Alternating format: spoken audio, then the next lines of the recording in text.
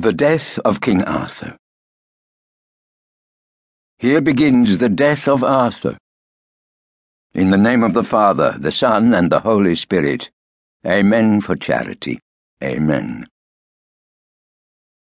Now may God, great and glorious, by his very grace, and the precious prayers of his perfect Mother, shield us from shame and sinful deeds, and through his grace may we guide and be governed in this wretched world, so by virtuous ways we may come to his court, the kingdom of heaven, where our soul and body shall sever their bond and abide there by him in bliss for ever.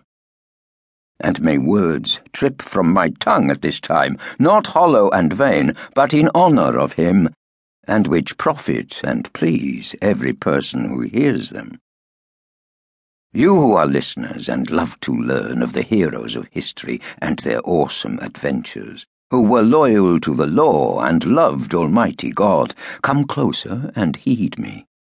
Hold yourselves quiet, and I'll tell you a tale both noble and true of the royal ranks of the Round Table, who were champion knights and chivalrous chieftains, both worldly wise and brave in battle, daring in their deeds, always dreading shame, kind, courteous men, courtly in their manners.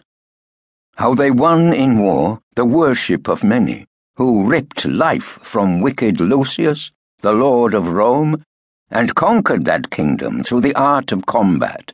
Attend with your ears as this tale is told.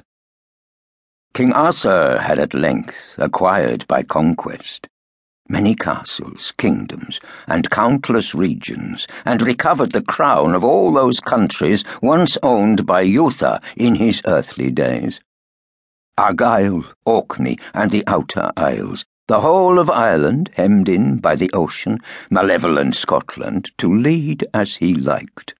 Wales, which he took at will through warfare, Flanders and France, which were his for free, Holland and Hainault, both of which he held, Burgundy and Brabant, and also Brittany, Guyenne, Gotland, and magnificent Grasse.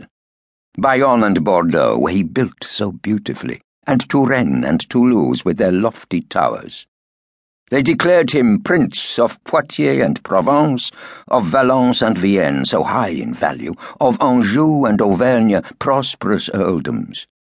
After crushing conquests, they saluted him as sovereign of Navarre and Normandy, and also Norway, and of